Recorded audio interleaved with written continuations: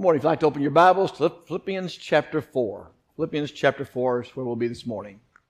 Begin reading with me, please, in verse 4. Rejoice in the Lord always, and again I say, rejoice. Let your gladness be known to all men. The Lord is at hand. Be anxious for nothing, but in everything by prayer and supplication with thanksgiving let your requests be made known to God.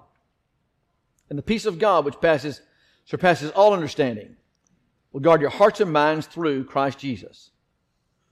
Finally, brethren, whatever things are true, whatever things are noble, whatever things are just, whatever things are lovely, whatever things are of good report, if there's any virtue, if there's anything praiseworthy, meditate on these things. The things which you have learned and received and heard and saw in me, these do, and the God of peace will be with you. But I rejoiced in the Lord greatly, that now at last your care for me has flourished again. Though you certainly did care, but you lacked opportunity. Not that I speak in regard to need, for I've learned in whatever state I'm in to be content. I know how to be abased. I know how to abound. Everywhere and in all things I have learned both to be full and to be hungry, both to abound and to suffer need. I can do all things through Christ who strengthens me. Nevertheless, you have done well that you have shared in my distress. Now you Philippians know also that in the beginning of the gospel, when I departed from Macedonia, no church shared with me concerning giving and receiving, but you only. For in Thessalonica you sent once and again for my needs. Not that I seek the gift, but I seek the fruit that abounds to your account. Indeed, I have all and abound. I am full and have received from Epaphroditus the things sent from you, a sweet-smelling aroma, an acceptable sacrifice, well-pleasing to God. And my God shall supply all your need according to his riches in glory by Christ Jesus. Now to our God and Father, be glory forever and ever. Amen.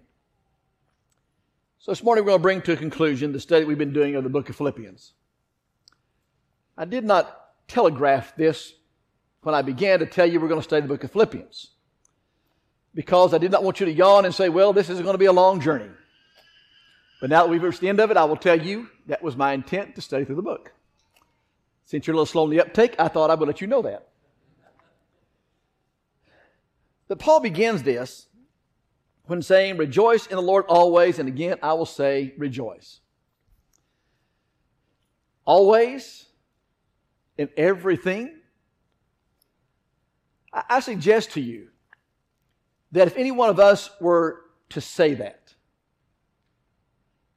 our response might be, who are you to tell me that? I'm not sure we'd get away with that. We sit here with a silver spoon in our mouth. But the Apostle Paul has good reason to be able to say this and have credibility when he says it. This is a man who writes this book while he sits in prison,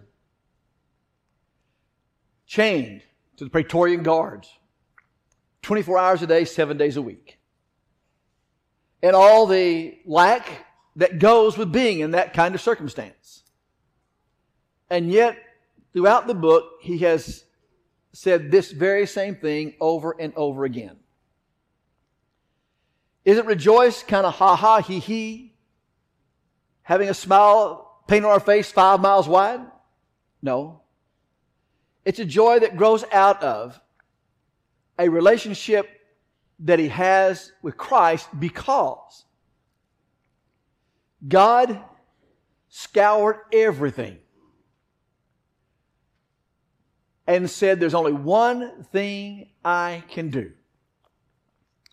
Send my son. He could have sent an angel. That would not have been adequate. He could have waited till Christ lived to be a ripe old age of 90-something years old. That would have not been adequate. He said, the only thing I can do for man is send my son, who is willing to take on flesh, live as a servant, humble himself even to the death. Paul says, I know that Christ.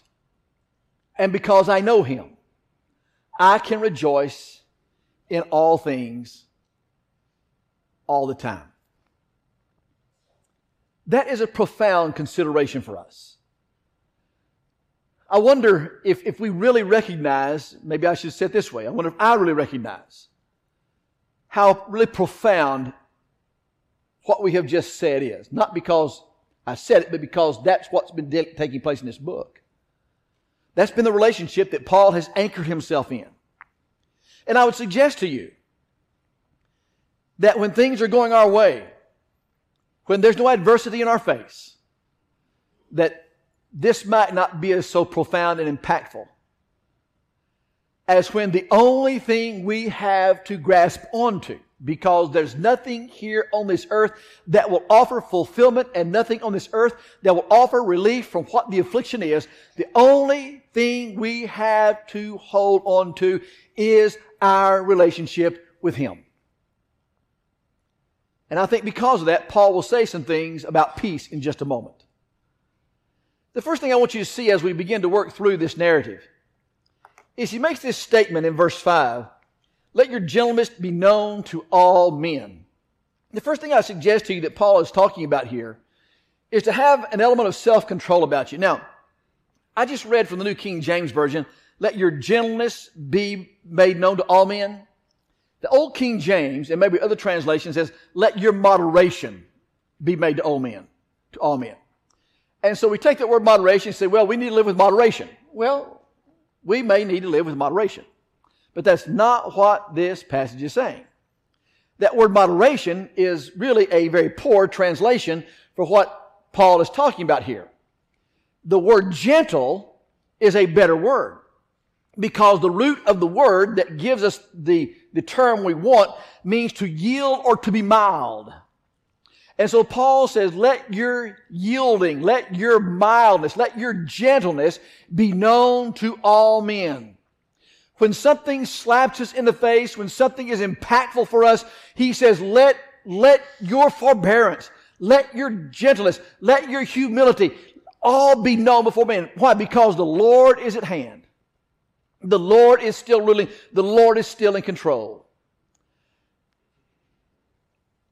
We can tend to be, if we're not careful, very cynical about life and about people. You do not catch a whiff of cynicism at all throughout this book from Paul. And so here he sits, not in a mansion, but in a prison, and he says, the Praetorian Guard are with me 24/7, and what they see is they see gentleness, they see forbearance, they see humility.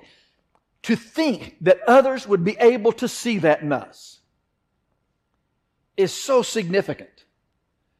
But to do that, there must be a will that is completely controlled, not by ours, but by His. And that's why Paul can say this, is because it is not His will that's ruling, it is the Lord's will that's ruling. And when we surrender ourselves completely to the will of God, then who He is will be inscribed and imprinted on our hearts and on our character, and our gentleness will be seen to all men. Does that suggest that there is never a time to be firm? No. Because this same apostle, when you turn to the latter part of 2 Corinthians, he takes the gloves off. And to the Judaizers, he spares nothing for them. But Paul says, as I sit and my relationship with you is, in the main, generally speaking, you can deal better with people from a gentle, humble point of view and let them see that in you, because the Lord is at hand, than always trying to poke a finger in somebody's eye. And I think that's important for us to get. Sometimes we can stand up for what is right by simply being humble and being gentle about it. It doesn't always have to be in somebody's face. The second thing I think that is significant here in this is he begins then and says, verse 6, be anxious for nothing, but in everything by prayer and supplication with thanksgiving let your requests be made known to God. Is he talking about some kind of passivity that we just lay down in a ditch and say, Lord, I tried? No, that's not what he's talking about. He's talking about a person who has, as we've seen throughout the book, who has a commitment to the Lord, who has tried all he can possibly do to please the Lord in all things, and then say, Lord, I yield myself to you. I give it all to you. He says, I have prayed in the beginning, I have prayed in the middle, and I have prayed at the end. Don't wait till emergency happens to become prayerful. We can't be a prayerless people. And so he says, don't be anxious. Let everything you know be given to the Lord in prayer. Thinking back to Matthew chapter 6, verses 19 through 33, in that section where the Lord talks about be not anxious, don't be worried, all that kind of things, for what you shall eat, what you shall drink, what you shall wear, etc., etc., etc. And then he comes down to verse 33 and says, all these things shall be added to you. Seek ye first the kingdom of God and all his righteousness, because sufficient is the day, the evil thereof. Every day has its own set of troubles, but yield yourself to the Lord. And so we're going along, things are just fine, peaceful in our lives. And then we look and we see somebody has something we don't have, and all of a sudden we are miserable. Because we want what they have, and we don't have it.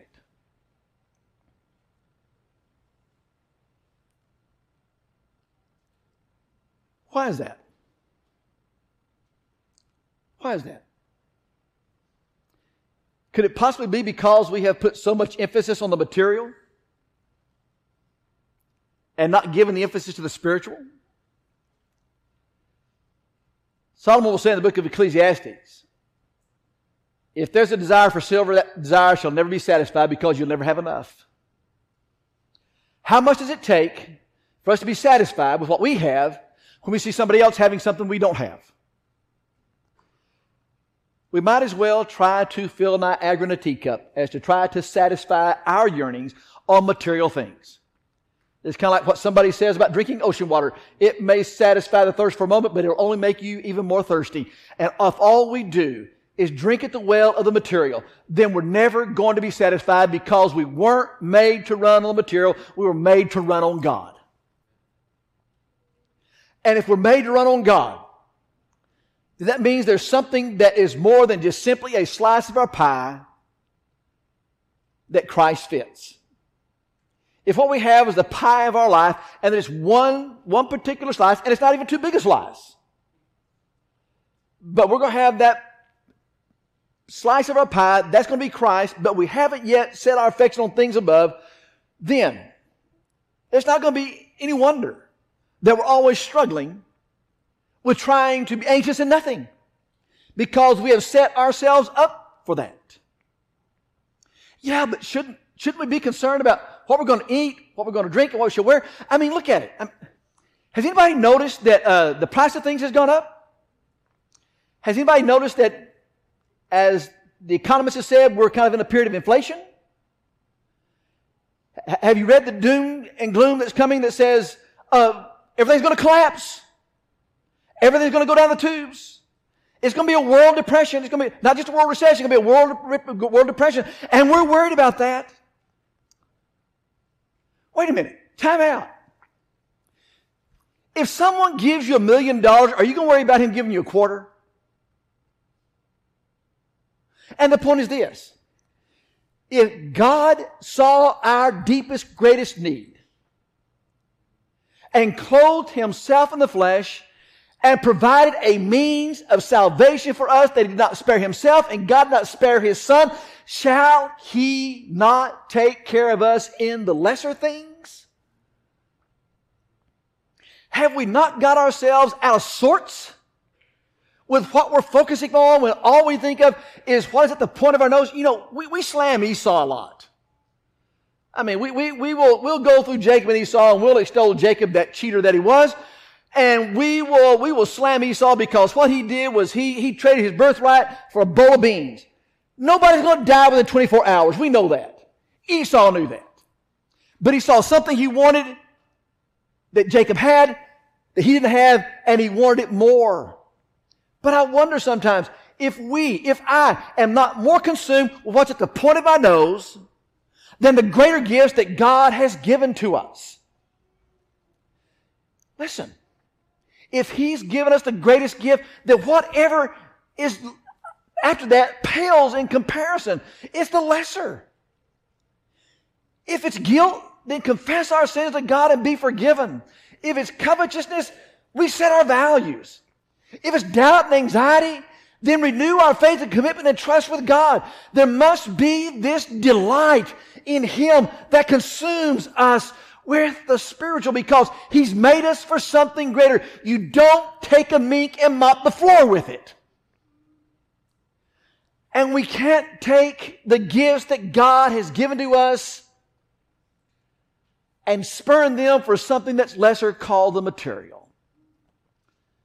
But he says, pray to God. Well, shouldn't we pray to God? Yes, we pray to God. Our children come to us. And maybe they've even grown and they come to us. And they're facing some sort of significant challenge in their life. Maybe the challenge is with their kids, our grandkids. And so do we tell them after they've spoken, do we just kind of brush them off and say, oh, that's nothing? No. And God's not going to just simply brush us off and say, oh, that's nothing. Go on your way. It'll be okay. He's saying we let our prayers and supplications be made known to God. Why? Because He can do something about it. And our children come to us because we know something they don't know. Because we have been where they are, and we are now further down the road, and we have seen things and experienced things, and we have a value that is set that maybe they haven't got yet set because they haven't experienced yet, or maybe you're not that place at maturity yet, but we have that in place, and so we listen because they come to us knowing we can do something about it, or at least we can offer something for them to consider about it. God doesn't just simply brush us away. In Matthew chapter 6, again, in verses 9 and 10, He said, hallowed be our Father who art in heaven, hallowed be thy name. Thy kingdom come, thy will be done on earth as it is in heaven. And so He talks then about laying all of our prayers before God. And so we said, we've done that. I've tried. But what if it hasn't been answered? Did Paul pray? Was it answered like Paul wanted it answered? Did the saints in Jerusalem pray for the release of James? Was it answered like they wanted to be answered? I use this illustration not because he is a godly fellow. Garth Brooks is not the most godly man. But he did write a song one time that says, I thank God for unanswered prayers. And maybe the prayer goes unanswered because God knows best, and what we're asking for does not necessarily fit what His will is for us in our lives. And so He refrains from answering that in the manner we have asked it. But most of our conundrum comes, well, Lord, I prayed to You and You didn't say yes. That's what we want. God's not a vending machine where we stick our $1.50 in the vending machine and then get our prayers answered. Our part is we pray. That's the end of our part. We don't whittle on God's end of the stick. We pray and let our supplications be made known to God, and we pour out our thanksgiving to Him, putting all of our cares and burdens on Him because He cares for us. And because He cares for us, that is enough. And even if death stares us in the face, that is sufficient for us. But for most of us, as far as our health is concerned, that's not our case. We have a few that do. And I don't say that lightly. This was Paul's anchor. And it must be ours. And so he says, be anxious for nothing. The next thing I want you to see in this text is he says, and the peace of God surpasses all understanding. and will guard your hearts and minds through Christ Jesus. Put your finger there, or marker there, and turn back to Ephesians chapter 3, maybe just a couple of pages in your Bible. Turn back to Ephesians chapter 3. And in verse 14, Paul begins his second of his two prayers in the first half of Ephesians. But I want to begin interrupting the sentence in verse 17.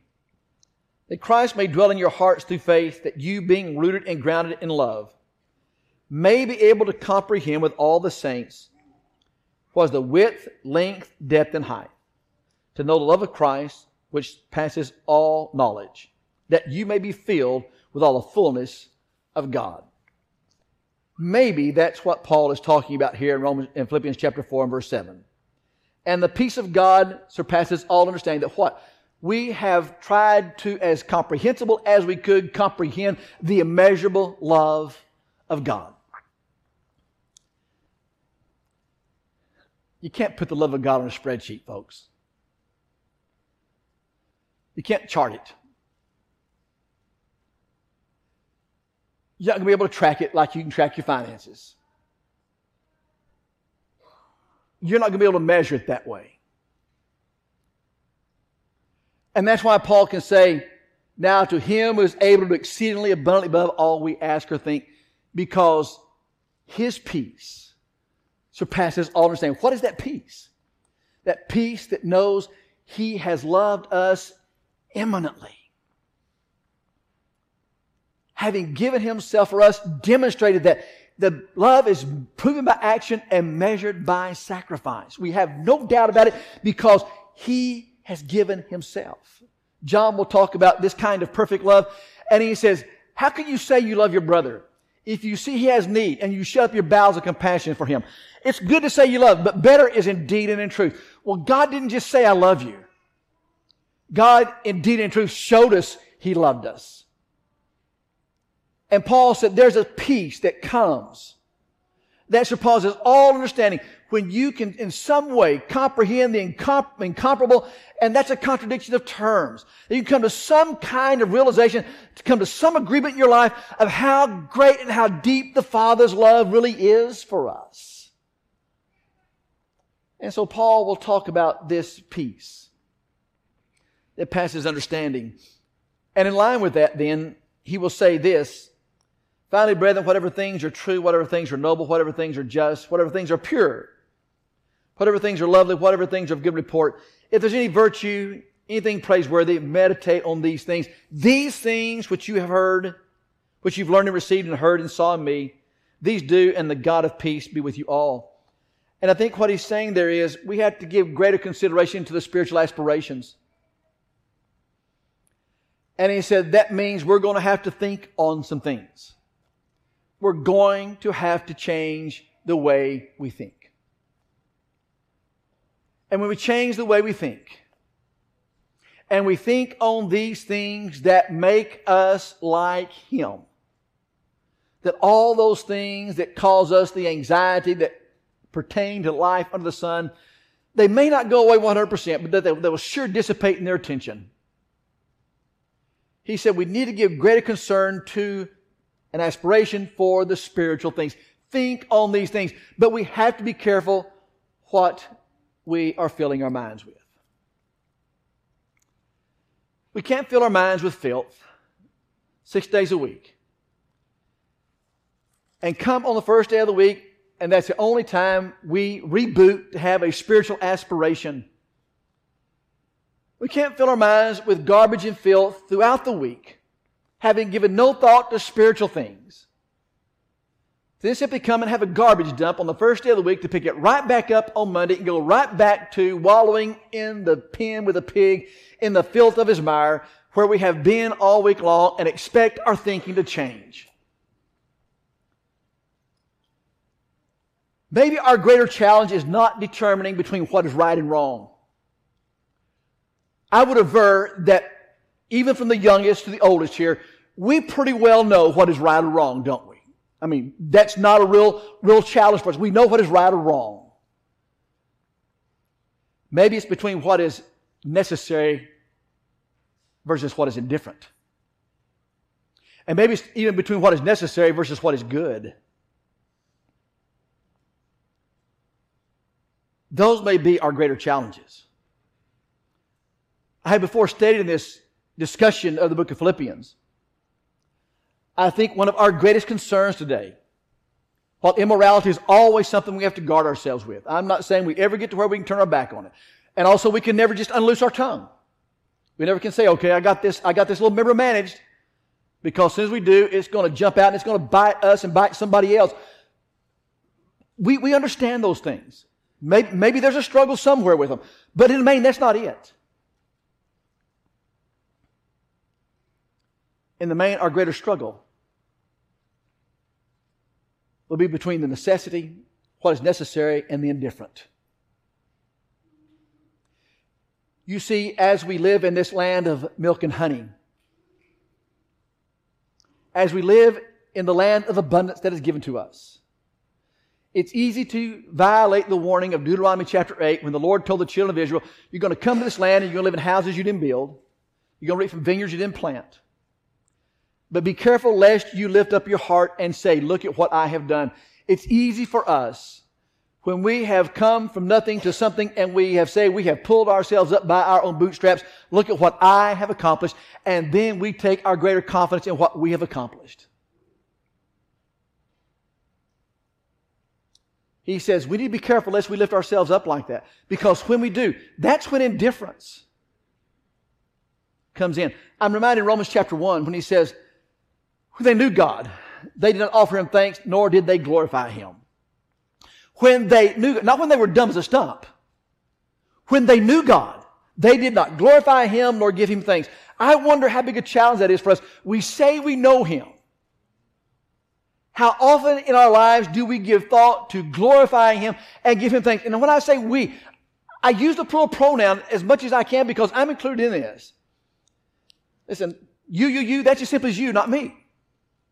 It is us. We are in this. We face this same challenge. When we know Him, are we going to glorify Him and give Him thanks? Or are we going to simply sit back and say, look at what we have accomplished in our lives. We have accomplished nothing.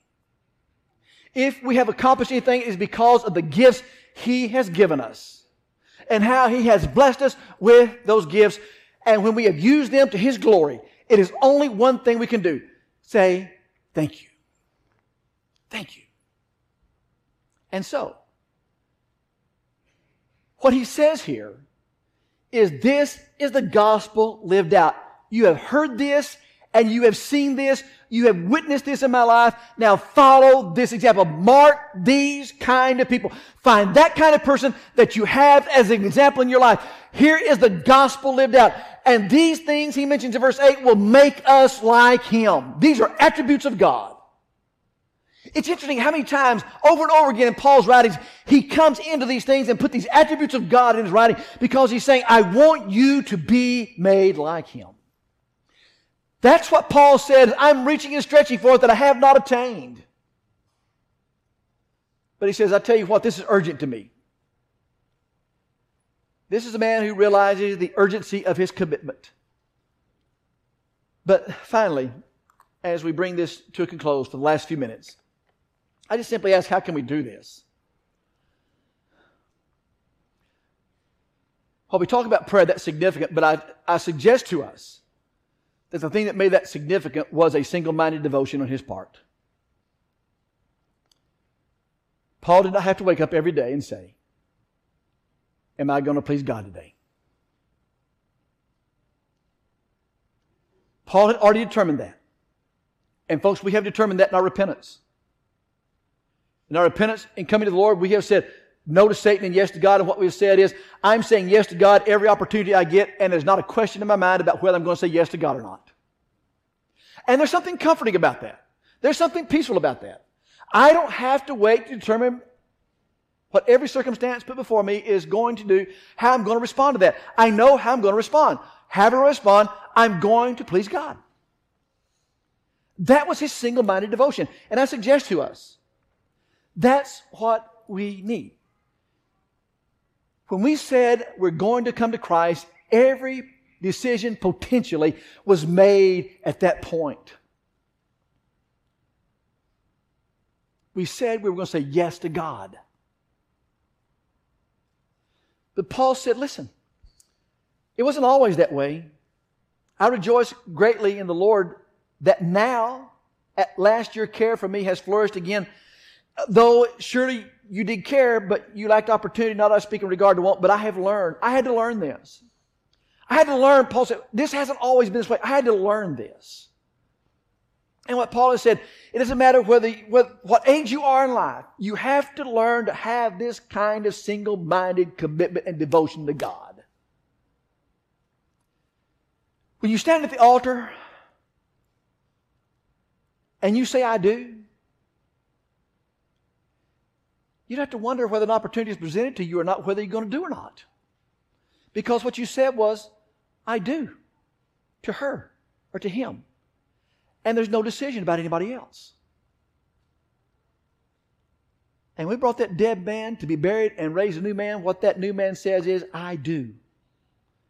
And that decision is made.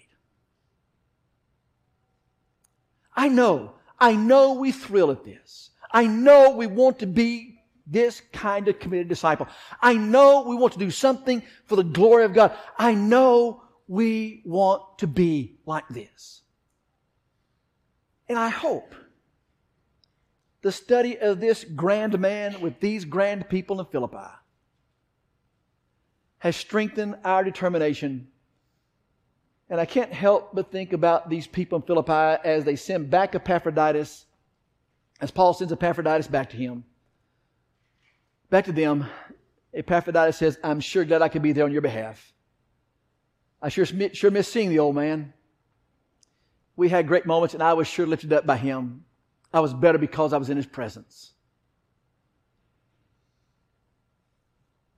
And the Philippians would say, yes, we understand Epaphroditus because we have been strengthened by him. In his bonds, he's not despondent. In his bonds, we have been strengthened by him. And we've been brought to a greater understanding of what it means to be of one mind and to stand fast in the Lord.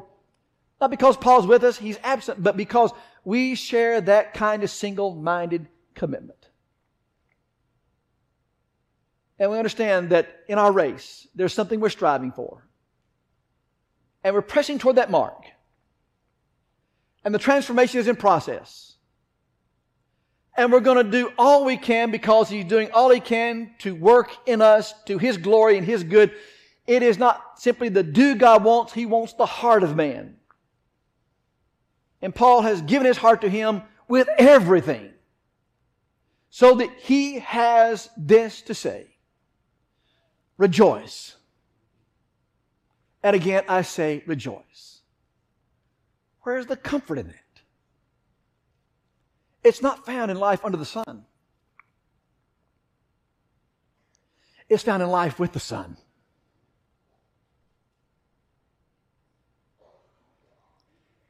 And when we have life with the sun, whatever we face, God will be sufficient.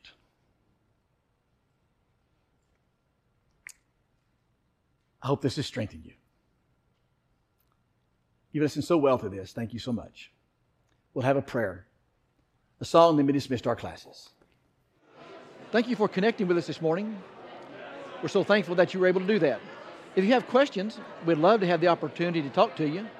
You can contact us at www.thebibleway.com or questions@thebibleway.com. Questions@thebibleway.com. We'd love to have you in person. Come if you can, but thank you for connecting with us.